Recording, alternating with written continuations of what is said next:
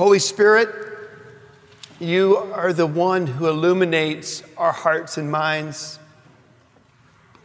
If we believe in you, it's because of the work that you have done to show us that Jesus Christ is the Word, that He is the way and He's the truth and He is the life. If we have confessed our faith in you, it is because of that profound work that you have done in enabling us to embrace Jesus. And Holy Spirit, you continue that work of illumination even today, helping us to see more clearly who you are and who we are, the sin that is in our lives that we wage war on, the hope that we have in singing these songs and being reminded that you're present with us and that you're leading us and that we are in your grip. And God, we ask that you would do a work that's mighty now, that we would not receive what we are about to hear and have heard already just as information, but we would be transformed by it. That we really would live differently because of what we have seen and heard. God, we pray that it would go so deep into us that as we exit today, this sanctuary, we would be unable to stop speaking about what we've seen and heard. We ask this in Jesus' name. Amen. The first trip that I took with this church to East Asia, to a communist country, was the first time in my life I think I recorded on video regeneration taking place. Regeneration is when a person is coming to faith, they're being saved. It's redemption, it's the story of rescue. I was holding a videotape, a video camera. We didn't have iPhones yet. It was a little bit bigger than that. And I'm filming a class of students listening to our students, our high school students, just simply talk about American holidays. And the holiday we were talking about was Christmas. And the classroom had been decorated, as you can imagine, with typical American Christmas decor. Santa was everywhere, Christmas trees had been put up, Christmas bulbs, Christmas music was playing. And the high school students from this church began to speak about how we celebrate Christmas. And after the one story was told about St. Nick and the sleigh and the toys, they then went to the other story of Christmas, the story that causes us to gather on Christmas Eve, the story really we speak about every Sunday, and that is of Jesus Christ, the incarnate. And there were shepherds, and there was a manger scene, part of it live, part of it art being held up. And this one student, this young woman from our church, began to tell that story. And I was videotaping the expression on the face of the students. And they were so locked in, intensely listening to every word. And then when she finished, one student, his American name is Jason, raised his hand politely and said, "And you believe this is true?" Speaking of the story of Jesus Christ. Next to him, one row over, one seat back, was a little Asian girl, probably 16. Her American name was Tina. And as he asked the question just up and to the left of her on videotape, as he asked, "And you believe this is true?" to the speaker, she was shaking her head. And later that day, she prayed with one of our students for salvation, true salvation in the name of Jesus. I want you to think for a moment about all that happened there. If the Holy Spirit hadn't moved, if the Holy Spirit hadn't illuminated her heart, if the Holy Spirit hadn't illuminated the heart of the high school student from this church, from this city, to proclaim that which is true, that wouldn't have been said. That message wouldn't have been given. That question wouldn't have been asked. Tina became a Christian. She became part of this community. She became part of the community that's receiving this letter from this preacher giving this pastoral care to this little Hebrew church. We have a letter called Hebrews. She became a sister to all those that Hebrew 11 is speaking about. And soon she would have a new brother, and his name was Jason. Jason would come to faith 3 weeks later while here in America, once again hearing the gospel again, asking one of our youth interns, Russ Whitfield, to help him answer the profound questions that he had. It's a remarkable ministry, witnessing the Holy Spirit at work. These students had never heard these truths. And when they heard these truths, you must understand that what was going on in their hearts and mind is, one, is it true? And so he asked. And when he saw that the Spirit of God was alive in the person who answered that question with the yes, he was drawn to that. He was drawn to the living God. She was drawn to the living God. But also going on in the back of their minds is, what is this going to cost me?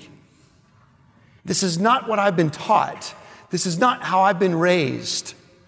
I've been taught to believe in self, not in God. If I'm going to believe in a God, it's Buddha, not Jesus. And that's going to be really just social. In the future, only a few years, I would see the reality of that battle going on in a young man. His English name was John. And John wanted to become a Christian. He said to me in the cafeteria of that school, I believe in what you were saying. And so I said to him, would you like to pray, asking Jesus to save you from your sins? And he said, I cannot. I cannot, because of who my Father is and who he is in this government. And if it was discovered that I had become a Christian, he would be put in prison. And my family would no longer have the means to live the life that we need to live. This young man, 17 years old, was battling the reality of what it would cost to say, I believe. These are real people at a real place, at a real time, confronted with the truth of the gospel, coming to a place where they had to make a decision, because the decision was before them. Will I believe or will I not believe? There is a cost to believing, and there is a cost, a great cost, to not believing. The stories that we have heard this summer are all true, and they are all about a people, a place, and a time. This small house church is a group of people at a particular place that exists on this earth where they were gathering. Think that way for a minute. This letter written by a pastor, it's really a sermon, was read to them.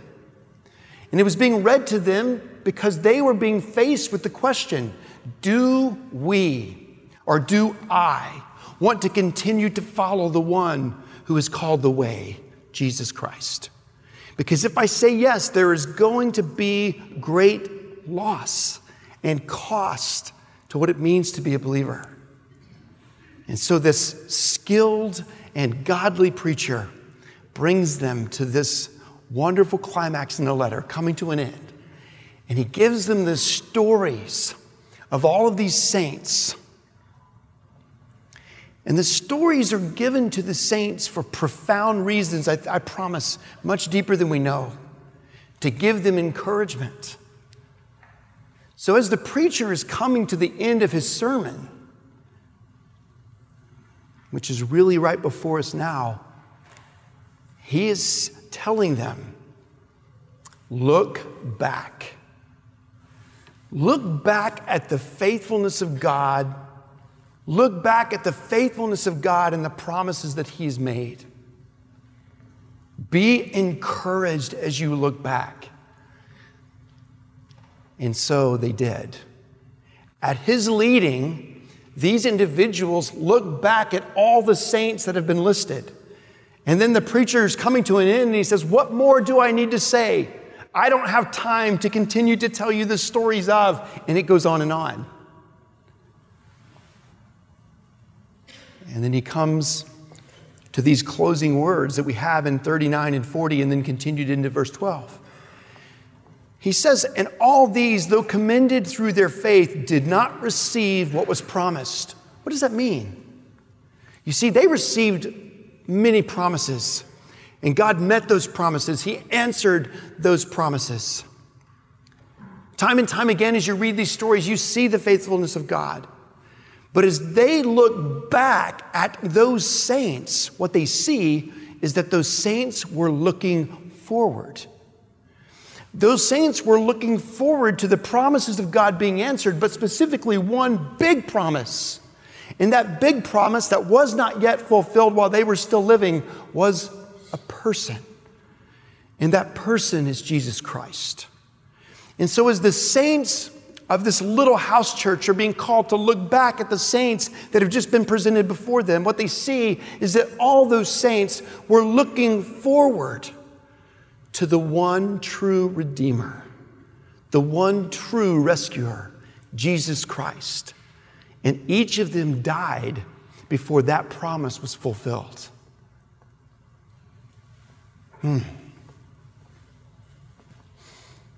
They died, but they died looking forward, trusting in the promise of God, the God who had faithfully been so fulfilling his promises continually. And so as this little house church looks back, what do they see? They see a people looking forward. What the preacher of Hebrews has been saying the whole time is, as you look back, now remember, that promise has been fulfilled. There's something better. Jesus has come. He was here not that long ago. He conquered death. He rose from the dead. He ascended into heaven. He's coming again. So what this preacher is saying is that as we look back, we find encouragement from those who are looking forward. Now, living this side of heaven, we look back not so far to what Jesus has done, but we're also looking forward because Jesus came and he's coming again. They don't know when. They didn't know when. We don't know when, but we know he is, right? And when he does come, every knee will bow and tongue confess that Jesus Christ is Lord. This preacher, this godly preacher, we don't know who he was, gives these words of encouragement. Look back. And by looking back, you'll see that they were looking forward. They were looking forward to the promise of the coming Messiah. He has come. Look back at his coming and now look forward to his future coming. Why? Because all of that focus, all of that looking helps us be the people God's calling us to be right now, present.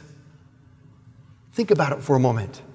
What did this little group of Christians have in common with those saints that this preacher was presenting before them in the Hall of Faith? 3 things real quickly, just listen. Number 1, like the saints, they were living at a time when people were hostile to God and to those who believed in God.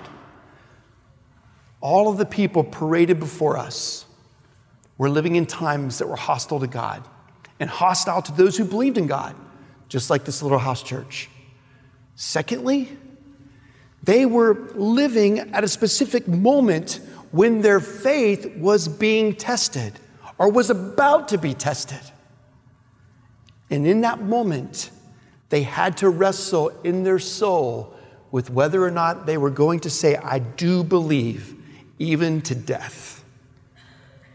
And this writer, this little letter to this little church, warns them of what's coming. So they're living in a hostile time. They're living in a time when their faith is being called into question. Those 2 things they have in common, but there's another one, and this is what I've been bringing the last 2 weeks. Like the saints before them, they had the presence and the power of the Holy Spirit. And so this little church receives this little and powerful sermon, calling them to look back at those who are not that much different, who also lived in hostile times, who also had their faith called in question, who were covered with the power and presence of the Holy Spirit. So, my friends, what about us? As we open the Word of God to this little book called Hebrews, what do we have in common with them? We too are living at a time where the world is hostile to God and those who profess faith in Him, especially specifically Jesus. We are at a time when we know we will be tested regarding our faith, and it's only going to get harder. But like all the saints presented here, we have the Holy Spirit, the same Holy Spirit, the same Spirit that hovered over the waters in Genesis 1. The same Spirit that spoke to Samuel and said, "Anoint David king." The same Spirit that spoke to David as king. The same Spirit that we saw last week that clothed Gideon in power. If you are a Christian, you have the presence of God in you and the Holy Spirit's power manifest inside you and through you. Let's take a breath for a minute. Last week I said that clothing is important, and it is. Taking this look from Judges 6 and Gideon's story, I'm just impressed throughout this hall of faith how profoundly present the Holy Spirit is in each of their stories.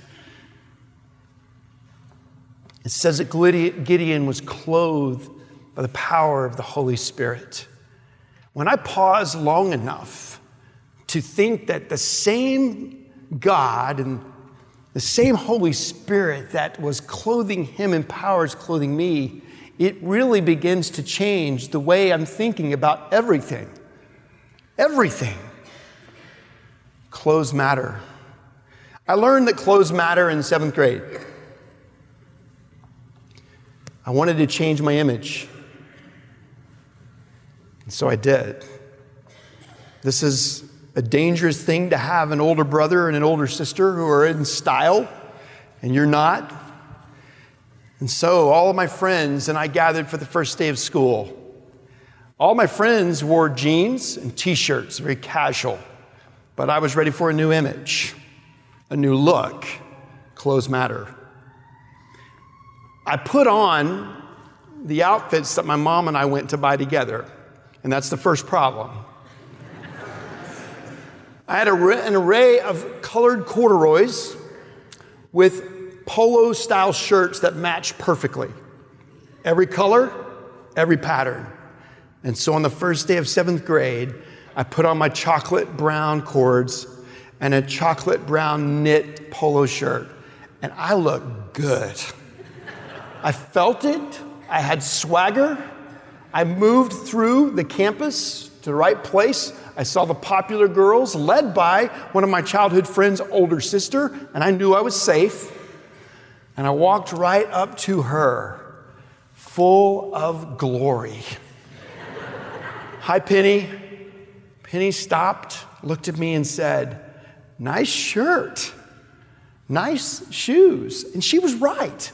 It's kind of what my brother was wearing, and he was in high school and so much cooler. Nice shirt, nice shoes. I'm sorry, nice shirt, nice pants. And then she said, "Nice shoes." And they all erupted in laughter. And I felt naked. I felt exposed. I felt humiliated because I didn't know shoes mattered. I didn't know that a pair of red, white, and blue sneakers didn't go with chocolate brown cords and a chocolate brown shirt. I was so close, but I just missed it.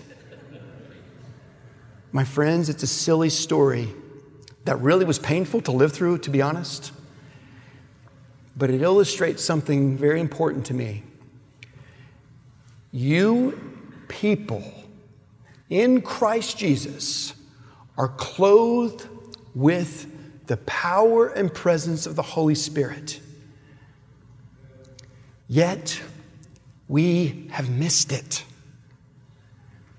We speak of him, we think of him, we're familiar with the words about him, but we are not living the way we ought to be living in the freedom and the power of who is living inside us, who is guiding us, who is protecting us. My friend, if you believe in Jesus Christ, you believe in Jesus Christ because of the Holy Spirit. If you want to battle sin in your life and you want to see it destroyed, you do so because of the Holy Spirit. And so this summer, I came across a quote about the Holy Spirit from one of my favorite preachers, and not just mine, Charles Spurgeon. And as I read this paragraph or two, I was reminded of something John Piper once said. He said, books don't change people's lives. Paragraphs do. And the paragraph that Spurgeon preached, and then was recorded in a book called Holy Spirit Power, began to really work on my soul this summer. I'm going to read it to you.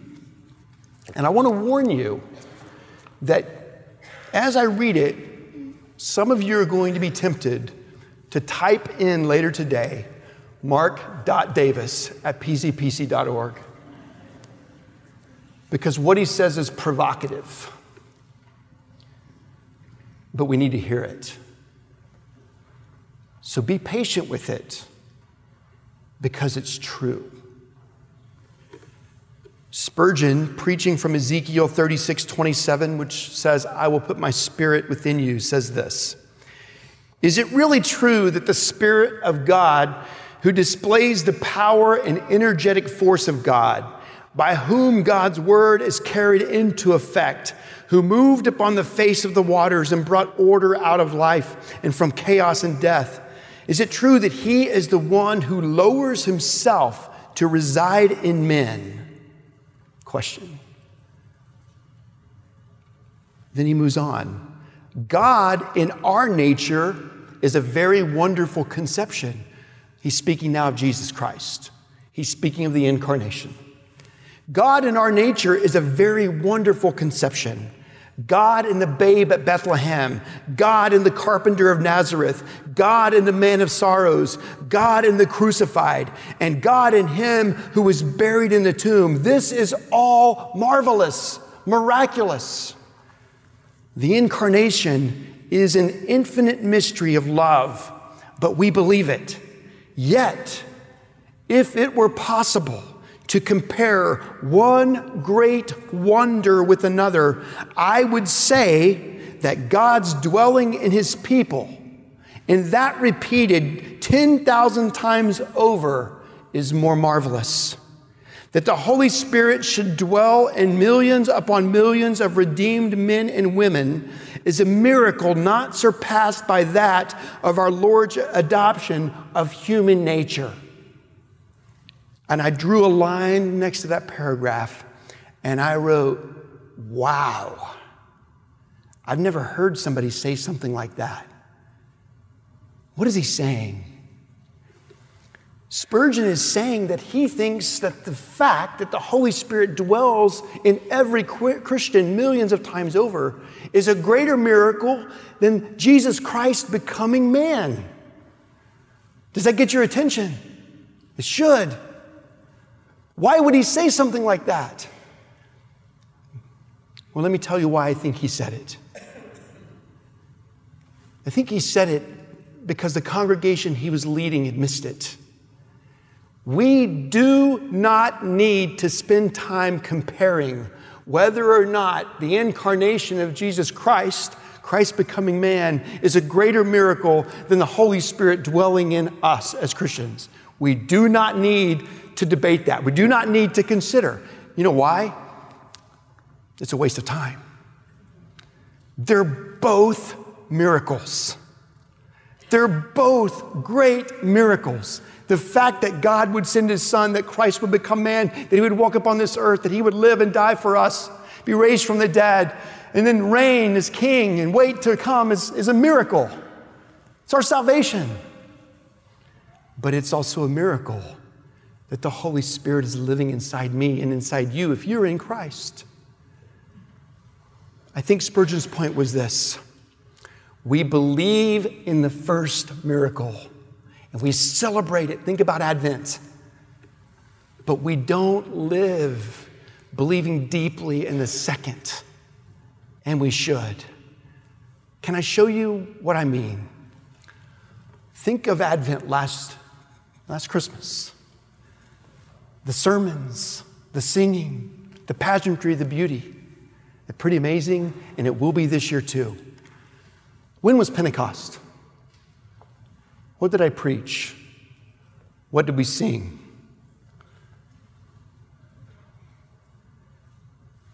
It should be elevated because of the miracle that's living inside us. D.A. Carson, in a book titled The Cross and Christian Ministry, said this: if we see the truth of the gospel, it has nothing to do with our brilliance or our insight. It has to do with the Spirit of God, capital S, Holy Spirit. If we should express unqualified gratitude to God for the gift of his Son, we should express no less gratitude to God for the gift of the Spirit, who enables us to grasp the gospel of his Son. And he's right. And Spurgeon is right. The Holy Spirit is God. The person of the Holy Spirit, Christian, is living inside you. The person of the Holy Spirit is the one who illuminated your heart and mind to even believe the truths about the incarnate, the Son of God. Jesus said to his disciples, "Men, it is better for you that I leave." How could it be better? How could it be better that the perfect man, the perfect friend, God, whom they walked with for 3 years, would leave? Because he said, if I don't leave, the helper will not come. My friends, the helper came. And the helper is in every believer, you and me. All the saints of the past, and he'll be in all the saints of the future. And you know what he's doing? He is continuing to illuminate the radiance of Jesus Christ, our glorious King. And he is doing a work that only he can do. And when I, as a people, I said that way on purpose, at a specific place like this, and at a specific time like this, am confronted with whether or not I believe or don't believe,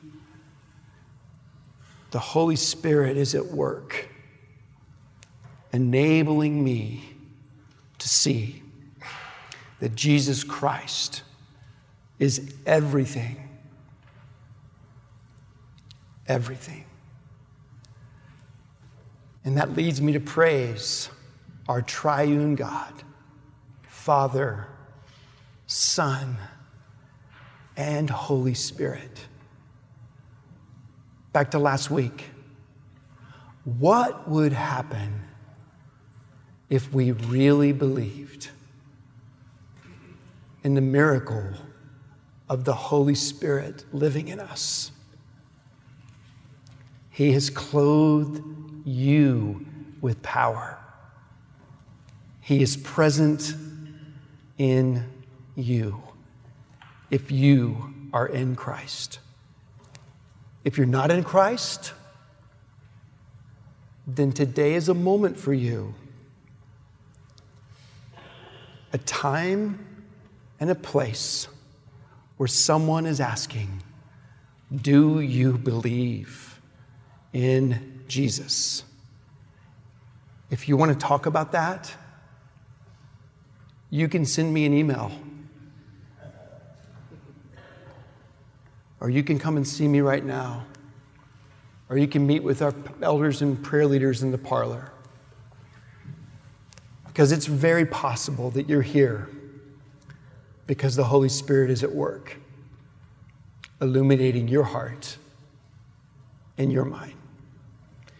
Dear Jesus, thank you for giving us this gift. Father, thank you for when you sent your Son, he would teach us about the Holy Spirit.